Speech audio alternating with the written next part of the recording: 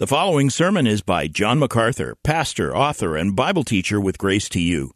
If you've never contacted Grace to You, we want to send you a free booklet by John titled Defeating Discontentment. It gives you 7 practical principles that will help you face setbacks and difficult circumstances and experience contentment even when life turns upside down. Request your free booklet titled Defeating Discontentment by writing to defeating@gty.org. That's defeating@gty.org. This offer is good in North America and Europe through June 2024. And now, unleashing God's truth one verse at a time, here is Grace to You Bible teacher John MacArthur. We're going to be looking at the incarnation of the Son of God from Philippians chapter 2. Philippians chapter 2, and I know that's not where the Christmas story is, but that's where the theology of the Christmas story is. Philippians chapter 2. Now, while you're turning to chapter 2, I will just briefly remind you that we have been looking at the subject of unity, all the way back into chapter 1, verse 27. The Holy Spirit, through the Apostle Paul, calls us to be standing firm in one spirit, one mind, striving together for the faith of the gospel. We are, as believers, called to unity, called to be one. We have one Lord, one faith, one baptism, one God and Father of all, one Savior. This is the foundation of our unity. We are to demonstrate to the world that we are one, that we are marked by love, and love is the product of selfless humility. We are called to humility all throughout Scripture. Humility may be the noblest of all virtues, for out of it springs love and all other deeds of sacrifice and mercy. We're talking about unity because it's a very important issue. As I've been saying the last couple of weeks, I have never seen a time when the disunity and hostility and even hatred on the part of Christians has been so played out in front of the whole world. You thank the internet for that, social media.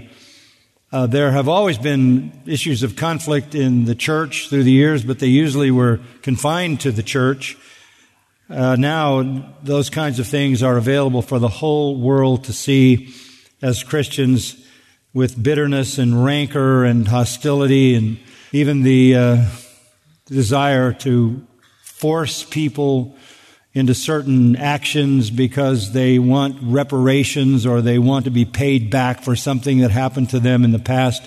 An attitude of vengeance and retaliation marks many who profess to be Christians, and this is a tragedy because it diminishes the glory of the gospel and brings dishonor to our Lord. So we're trying to look at how important unity is, and no passage is more powerful in considering that than the one we come to today, chapter 2 of Philippians. Let me read you the opening of this chapter, and I'll translate it the way we showed you it could be translated last week. Therefore, because there is encouragement in Christ, because there is consolation of love, because there is fellowship of the Spirit, because there is affection and compassion, make my joy complete by being of the same mind, maintaining the same love, united in spirit, intent on one purpose. Do nothing from selfishness or empty conceit, but with humility of mind regard one another as more important than yourselves. Do not merely look out for your own personal interests, but also for the interests of others. Have this attitude in yourselves, which was also in Christ Jesus, who, although he existed in the form of God, did not regard equality with God a thing to be grasped, but emptied himself, taking the form of a bondservant, and being made in the likeness of men, being found in appearance as a man, he humbled himself by becoming obedient to the point of death, even death on a cross. This is the humiliation of Jesus Christ. As I stand before this passage again for the second time this morning, I confess to you that this is a very daunting responsibility. This is very deep. This is majestic in every sense. It is overwhelming and unfathomable, and I feel that no matter what I say, it will fall far short of what this text is worthy of. I can only commend the text to you to read repeatedly and allow the Spirit of God to enrich these concepts beyond what I might be able to say to you today. It describes the condescension of the second person of the Trinity into human incarnation. That is the very main point of the Christian religion, that God became man. In fact, these words are so majestic that they appear to have been an early church hymn, perhaps penned by Paul before he wrote this letter, or perhaps it became a hymn from him writing it to the Philippians. No other passage is as complete and detailed in its presentation of the great miracle of God becoming man. In fact, as you flow through this text, the descending of Christ from heaven to earth is given in a series of steps that are explicit. It is as if the Spirit of God wants you to follow the drama at a pace that sort of builds and mounts so that you can understand what Christ did. This is a Christological diamond, unparalleled. Obviously, it is about the incarnation. In that sense, it is theological. It is soteriological. It has to do with the incarnation, which has to do with salvation. But Paul's motives in these words, in stunning ways, are not really theological. He's not writing this for its own sake. He's not writing the theology of the incarnation just so that we would know the doctrine. His purpose is really ethical. His purpose is ethical. This is pastoral in its intent. These verses present the truth that the Son of God came to earth as a man to save sinners through his death and resurrection. And then, as we'll see in the next passage, he was exalted again back to heaven. That in itself is the heart and soul of Christian theology. But the main point here is not to identify Jesus in his saving work, but to identify Jesus as a model of humility, a model of self-denying, self-giving, humble love. And that becomes obvious as you look at verse 5. Have this attitude in yourselves, which was also in Christ Jesus. What attitude is he talking about? The attitude that he began to speak of in verse 3. Do nothing from selfishness or empty conceit, but with humility of mind regard one another as more important than yourselves. Do not merely look out for your own personal interest, but also the interests of others. Now the point here is unity, having the same mind, verse 2, maintaining the same love, united in spirit, intent on one purpose. In order for that to be a reality, nothing that we do can be selfish. Nothing that we do can be to fulfill our own egos. We are to be marked by humility, regarding others as more important than ourselves and being concerned about the interests of others more than our own. That is the point. Now, the illustration of that is Jesus Christ, starting in verse 5. So, Paul is looking at the incarnation not for its theological import, but for its ethical significance. Here is the perfect model of the kind of selfless condescension, the kind of humility that produces the unity that is desired in verses 1 and 2.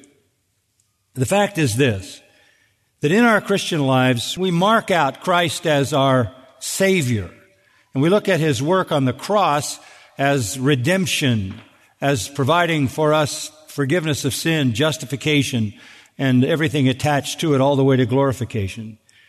But Paul is going further than that, beyond that, and saying what Christ did is not only a redeeming work, it is an exemplary work of self-giving humility. That's the point. It's a pattern for us to follow.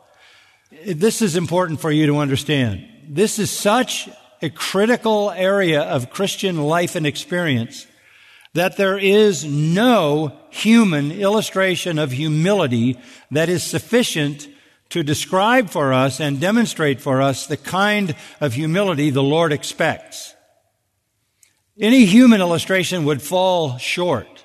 Yes, Paul does say, "Be followers of me as I am of Christ." But Paul wasn't humble enough to be the ultimate model. The ultimate model had to be the Lord Jesus Christ. This is how critical this entire issue is to the Holy Spirit, to heaven itself, as conveyed by the Apostle Paul. Our humility should be a copy, as much as is within our power, of the condescension of the Son of God Himself. You may think you have to stoop too far, to humble yourself too far, to sacrifice what is important to you and what you want for the sake of others. You have no idea of what a deep, profound, vast, incomprehensible sacrifice really looks like until you look at what Christ did. This is the standard of humility. Anything less than this falls short of the model. Now, we all know that when our Lord came into the world, He came humbly. He was born in a stable. He was born and laid in a manger, a feeding trough for animals. That He lived in a very nondescript town called Nazareth, of a very common family of no particular note. We also know that His life was an expression of that kind of humility. He said He had nowhere to lay His head. He basically was born in a borrowed bed. He lived His ministry life out, sleeping wherever He could with His disciples, spending many nights in the outdoors, many of them on the Mount of Olives. Our Lord had no home. He had basically the clothes on His back. He had a ragtag bunch of followers. This is part of His humiliation. This is now the second person of the Trinity, the King of glory, King of kings, the one who is the head over all things, the Son of God. He said, "The birds have nests, Son of Man has nowhere to lay His head." When He arrived at His coronation in John chapter 12, He came into the city not riding on a white horse, which would have appeared to be more messianic, but rather riding not even on a donkey, but on the colt of a donkey, a symbol of His humiliation.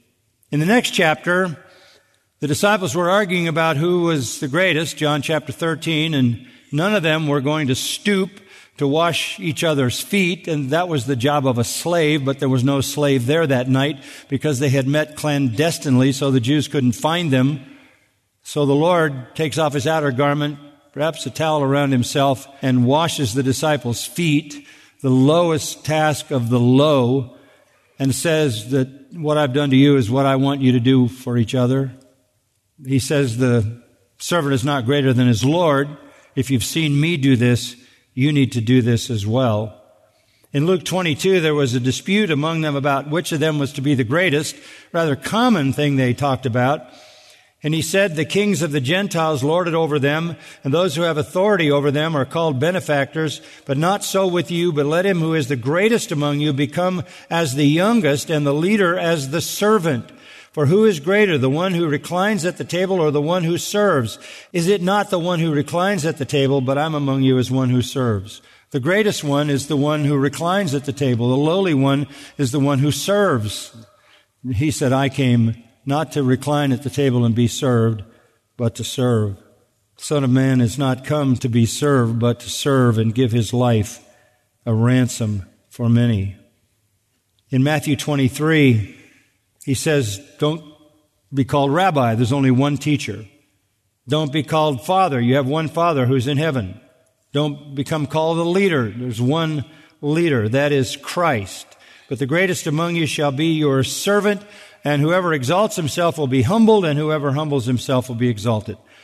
Through his life, he made this crystal clear that he had come to humble himself. He is the model of humility. We saw more of that last time, but we're going to look at it in a profound way today in this passage before us. Now, we can't copy Christ's condescension because we've never been that high. We didn't start where he started. So the descent isn't nearly as far or dramatic. We can't copy his deity. We don't possess that. We can't emulate his perfection or his redemptive power or work, but we can copy his selfless humility. Now, verse 5 is the transition from the exhortations of verses 1 to 4 to the illustration of verses 6 to 8. Verse 5 is the transition. Have this attitude in yourselves, which was also in Christ Jesus. That is to say, we are to be marked by unselfishness, humility of mind that regards others more important than ourselves and the interests of others more significant than our own interests. It is this kind of humbling that manifests itself in love and sacrifice and makes the church bring glory and honor to its head, the Lord Jesus. Anytime that the church fails to manifest humility, it does damage to its Lord. There is one Lord, one faith, one baptism, one God and Father over all. Everything about us is one. We are one body. We are members of one body. We are to live out that unity by emptying ourselves of selfishness and empty conceit and replacing that with humility of mind. Now, in order to make this powerful and profound truth unforgettable, Paul takes the descent of Christ step by step by step. Let's follow what he says. Here is the humility of Christ. First, verse 6. This is where he starts. Who, although he existed in the form of God, that is to say, he is God, deity, divinity, the eternal God. This emphasizes the point from which his humiliation begins. He is by nature in the form of God, fully God, truly God. He always has been, he always will be. So he starts from the vantage point of deity. He is God. He is the Creator. Nothing was made without him. That is what John 1 says. That is what Colossians 1 says. That is what Hebrews 1 says, that he is the Creator. He is the exact representation of God. He is God. So he starts much higher than we and goes much lower. As Christians, we have been exalted. We are a chosen people. 1 Peter, chosen by God, beloved by God, anointed by God, justified, being sanctified, glorified, promised eternal blessing. We are kings and priests, sons and daughters. We share the exalted position. We are the temple of the living God, the Spirit of God. We begin our humiliation from there. From there. But even with all of those privileges, which are ours by mercy and grace, we certainly are still sinful. So we don't start from where our Lord starts. He existed in the morphe of God. Existed is a word used to express the continuance of a condition. He existed, present active participle. That is a stated fact. In his case, he existed eternally. It's not the common Greek word for being, but describes that which a person is in his very essential nature, which cannot be altered and cannot be changed. This is that which he possesses that is essential to his being. It describes that part of a person which, no matter what may change around him, remains the same. His unalterable being was in the form of God. What do we mean by form? Well, it's that word morphe, and it always signifies a form which is truly and fully the being of the person. It's not an external pattern, and I'll show you a contrast that will help you with that. There are two Greek words that are translated form in the New Testament. One is morphe, and the other is schema, from which we get the word scheme or schematic. They both can be translated form, but they have two different meanings. Morphe is the essential nature of something. Schema is the appearance of it. Morphe never changes. Schema changes a lot. Let me give you a simple illustration. I'm a man. I know that's a pejorative statement in this culture, but it's the fact. I'm a man. I have always been a man. I have been a man since I was conceived in my mother's womb. But that's my morphe. I am a man. That does not change. That is my essential being. However, the schema has changed. Once I was a fetus, and then I was an infant, and then I was a child, and then I was a teenager, and then I was a young adult, then I was an adult, and then I became whatever I am now at this particular point. I don't know if it has a label. I think that the label is you're doing well, because people are shocked you're still vertical. So the schema changes, but the morphe does not. And the morphe of God is that essential nature as God which cannot change. So he is in the form of God. Morphe never changes. Schema continually changes. God can appear as light. God can appear as fire. God can appear in thunder. God appeared in human form. His outward schema could be altered. His inward morphe can never change. He has always been God by nature. He is the Creator God. And he basically claimed always to be God. And that is why the Jews hated him. And that is why they desired to kill him, because he claimed to be God. And for them, that was blasphemy. They said to him, basically, you blaspheme because you say you are equal to God. It just happened to be the truth. He was God. He always will be God. So that's where he starts, in the form of God. The second step then, he did not regard, that is, he did not consider that equality with God a thing to be grasped. The first move toward the incarnation was in his mind, in his divine consciousness. He did not regard that equality with God. And by the way, he existed in the form of God, then did not regard equality with God means that the form of God and equality with God are two ways to say the same thing. He did not consider equality with God, literally being equal with God. The term here is isos. Isos.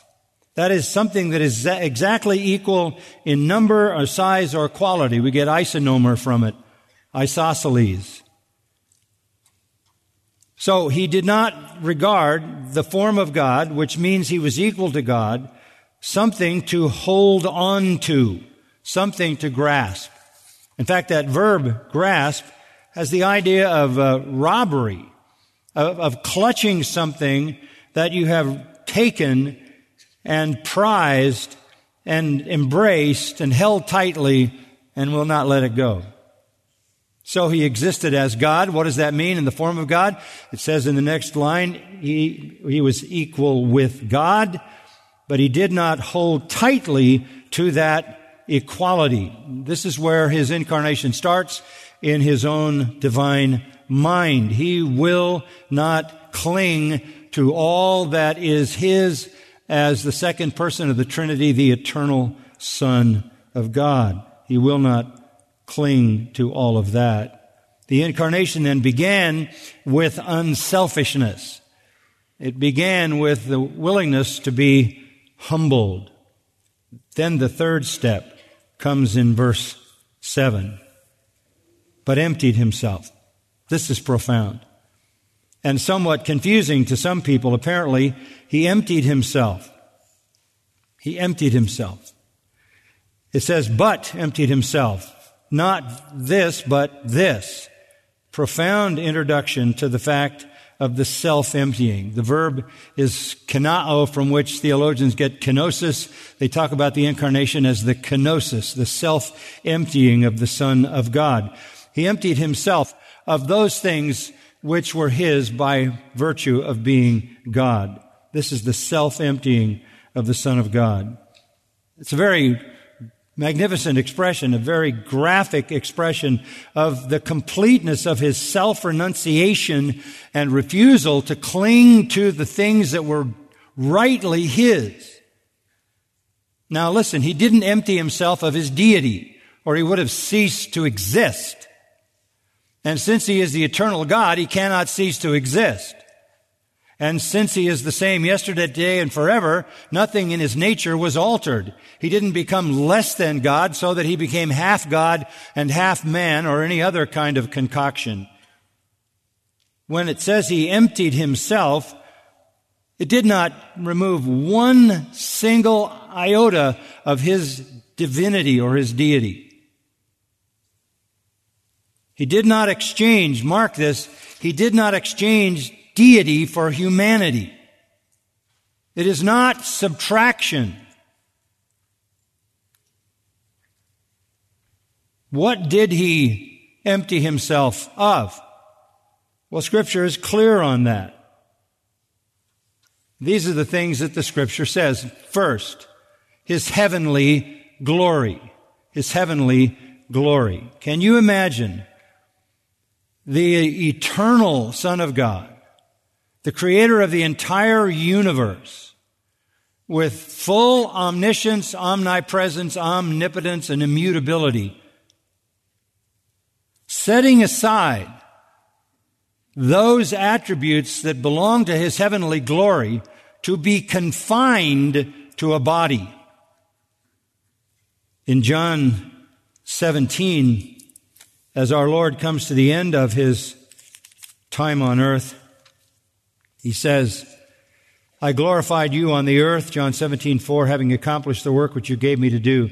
Now, Father, glorify me together with yourself with the glory which I had with you before the world was.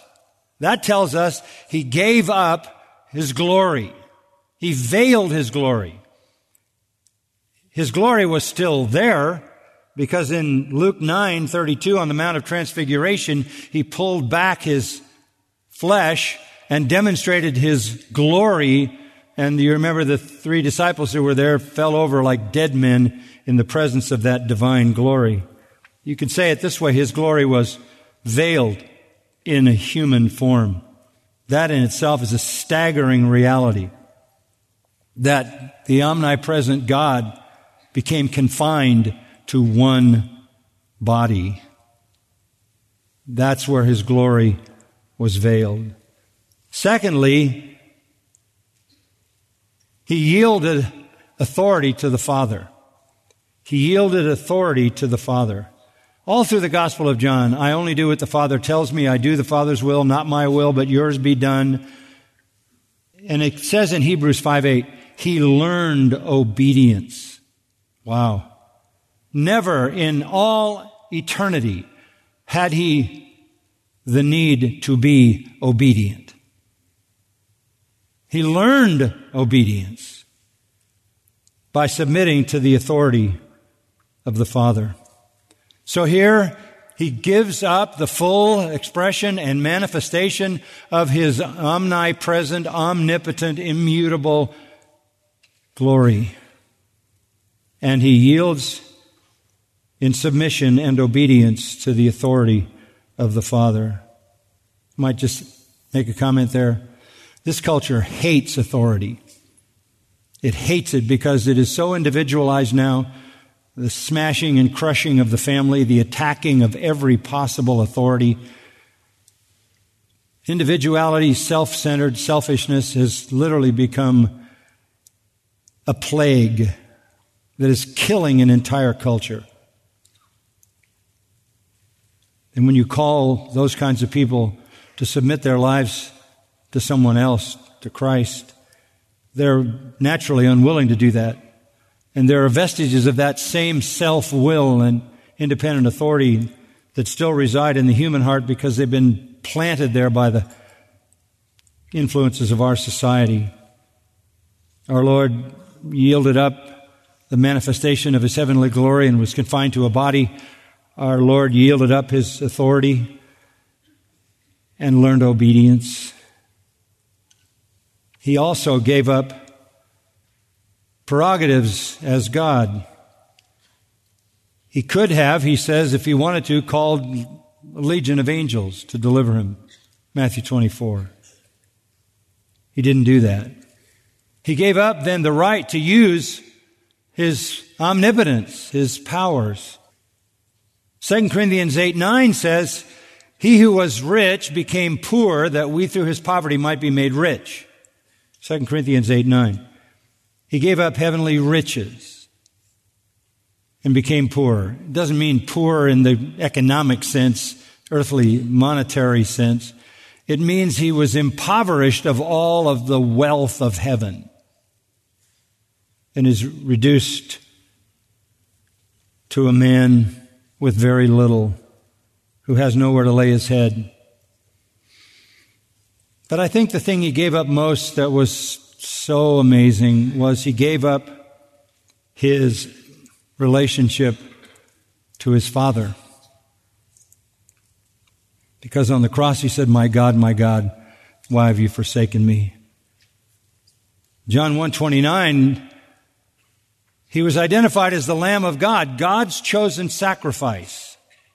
2 Corinthians 5:21, God made him who knew no sin to be sin for us. He did not give up his deity, but he confined his heavenly glory to a human body, and thus he gave up the glory that was his. He gave up the authority that was his as the creator of the universe and the sovereign over all. He gave up choices and prerogatives to use his power. He gave up heavenly riches, vast, incomprehensible possessions and privileges.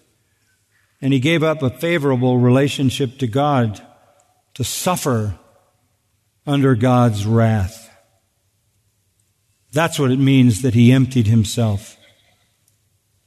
This is really staggering reality. No one can go that far because none of us possess heavenly glory. None of us possess divine authority. None of us possess divine prerogatives. None of us possess heavenly riches. None of us even possess a right relationship to God on our own. He had all that, and yet he emptied himself of those things while remaining fully God. Paul says there's a fourth step, taking the form of a slave. Taking the form of a slave. He became a slave. A slave to God. Slave to God. John 17 says that he was proston on face to face with God in equality. In the incarnation, he became a slave to God.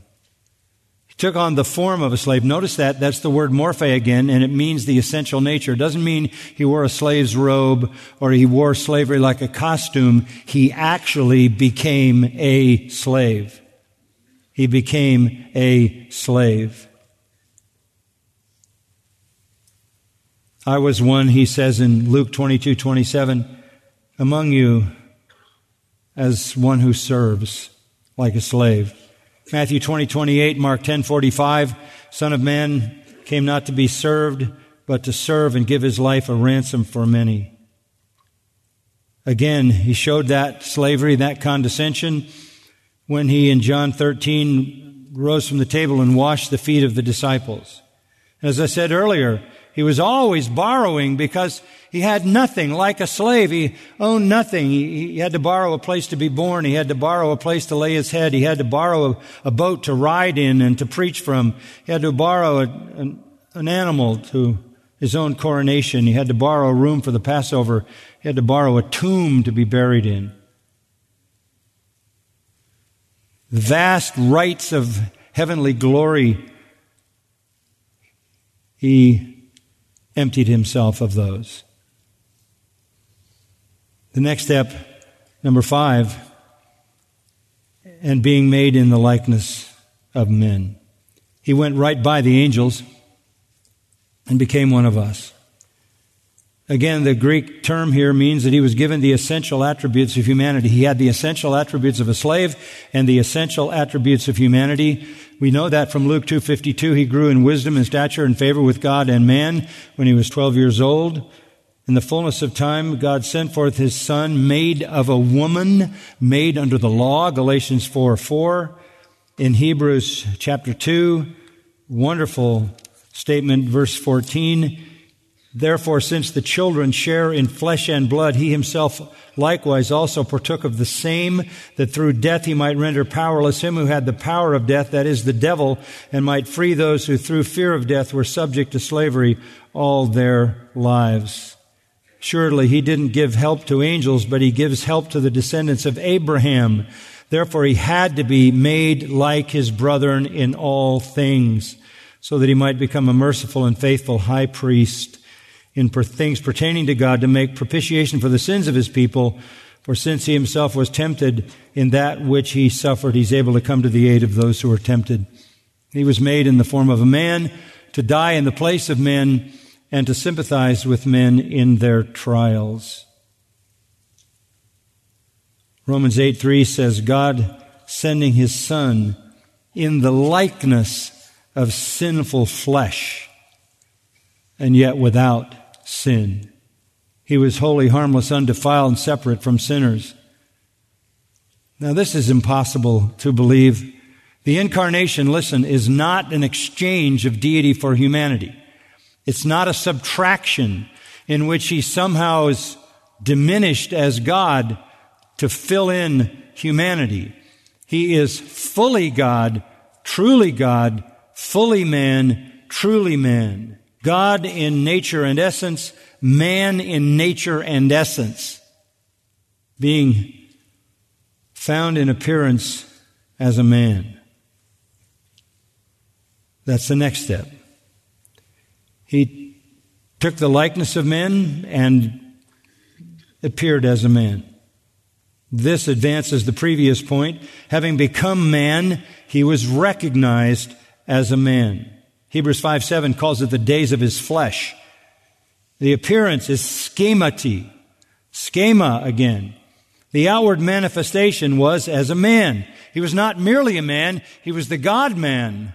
The morphe was the morphe of God and the morphe of man. That was his essential being. But on the outside, he appeared as a man. In fact, that's what people thought of him. He was nothing but a man. He looked like a man, he talked like a man, he walked like a man, he acted like a man. He was a man. He was in the appearance of a man.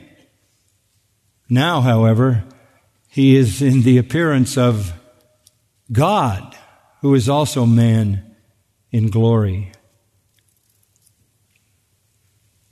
This is humiliation. Not just because he took on the appearance of a man, but look at the next statement. The next statement says, again, he humbled himself. We're going down another step.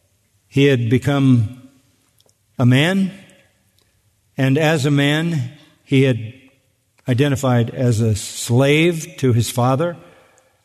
And beyond that, he humbled himself again. He was not yet at the lowest level. And the verb used here is simply to be made low. It's as if the writer is saying he went down further. He has given up his honors, he's given up his rights, he's given up his heavenly principles or heavenly possessions. He doesn't fight back. He doesn't argue. He doesn't debate. He doesn't demand. He goes even lower. And the next one says, how low? By becoming obedient to the point of death. His submission to the Father took him all the way to death, because he was, after all, the Lamb that God had chosen to be the sacrifice for sin. This is the depth of his condescension. He said, I have come to do your will, O God, Hebrews 10. And what was God's will? That he die? He says, no one takes my life from me. I lay it down of myself. It was a voluntary death as a slave to the Father's will. It was not easy. He went to the cross with strong crying and tears, sweating, as it were, blood in the garden, realizing that he would be under the wrath of God, an experience completely alien to him. It was not a natural death. The last step, Paul says, it was death on a cross. Even death on a cross. Even calls attention to the next shocking feature. Greater love hath no one than a man who lays down his life for his friends, Jesus said. How low would you go? Do you understand this? Do you understand how alien this is to pride, self-will, self-promotion, self-aggrandizement, demanding what you want? Do you understand how ugly that looks compared to Christ? He who deserved to be where he was and who he was fully didn't hold on to that, but came all the way down, all the way to death. And not just any death, but death on a cross. Why is that noted? Because that was the most ignominious, ugly, embarrassing kind of death, the most painful torture that had been invented in human history at that point. Hanging naked in front of everyone. It was reserved for slaves. It was hated by Jews. Deuteronomy 21 said, whoever dies on a tree is cursed by God. And he was. This is the ultimate in human degradation. This is where he bears our curse on the tree, Galatians 3. The humility is actually overwhelmingly transcendent. We can't grasp it. What an amazing, amazing humiliation. Why? To die for us. He did this because, go back to verse 3 again, he did nothing from selfishness or empty conceit.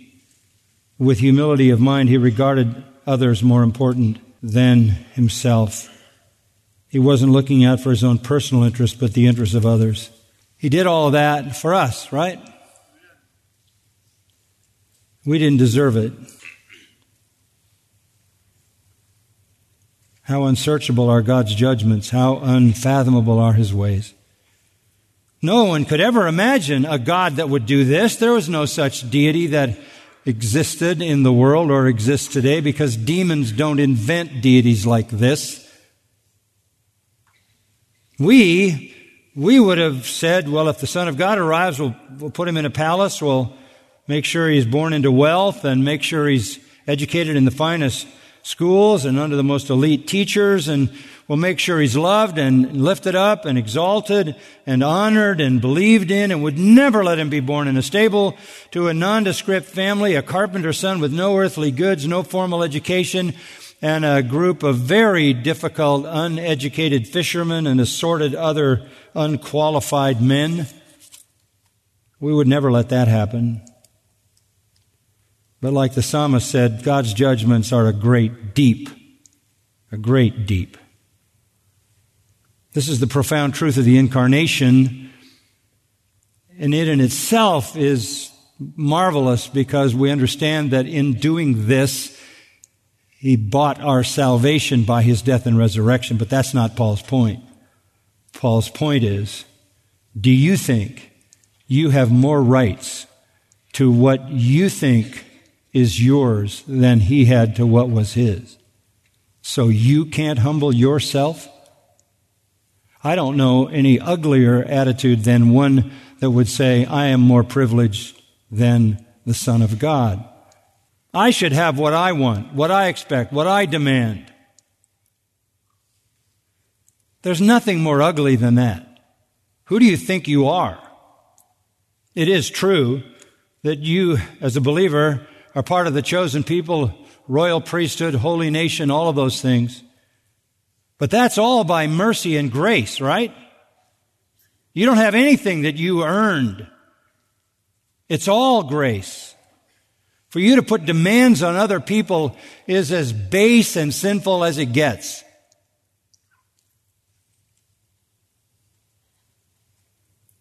Such profound truth makes pride and self-will perhaps the ugliest sin of all. We should be a kind of people who say, I have received all spiritual blessings in the heavenlies from the Lord. I deserve none of it. And we should be in a hurry to humble ourselves. But people just push their own agendas, and therein lies the ugliness that can be reflected even among Christian people. Yes, we have a special standing before the Lord. Yes, we are God's children. Yes, we are joint heirs with Christ. Yes, Jesus even said, I've called you friends. Yes, we are all indwelt by the Lord himself, and even the Father has taken up residence in us, and the Holy Spirit as well. We are the living temples of God. Yes, we are ambassadors for Christ. Yes, we are blessed with every spiritual blessing. We are chosen, predestined, adopted to conform to the image of Christ, called for eternal purpose and glory. We are all of that. But it's not inherently due to anything in us, right? So who am I to assert my rights as a Christian?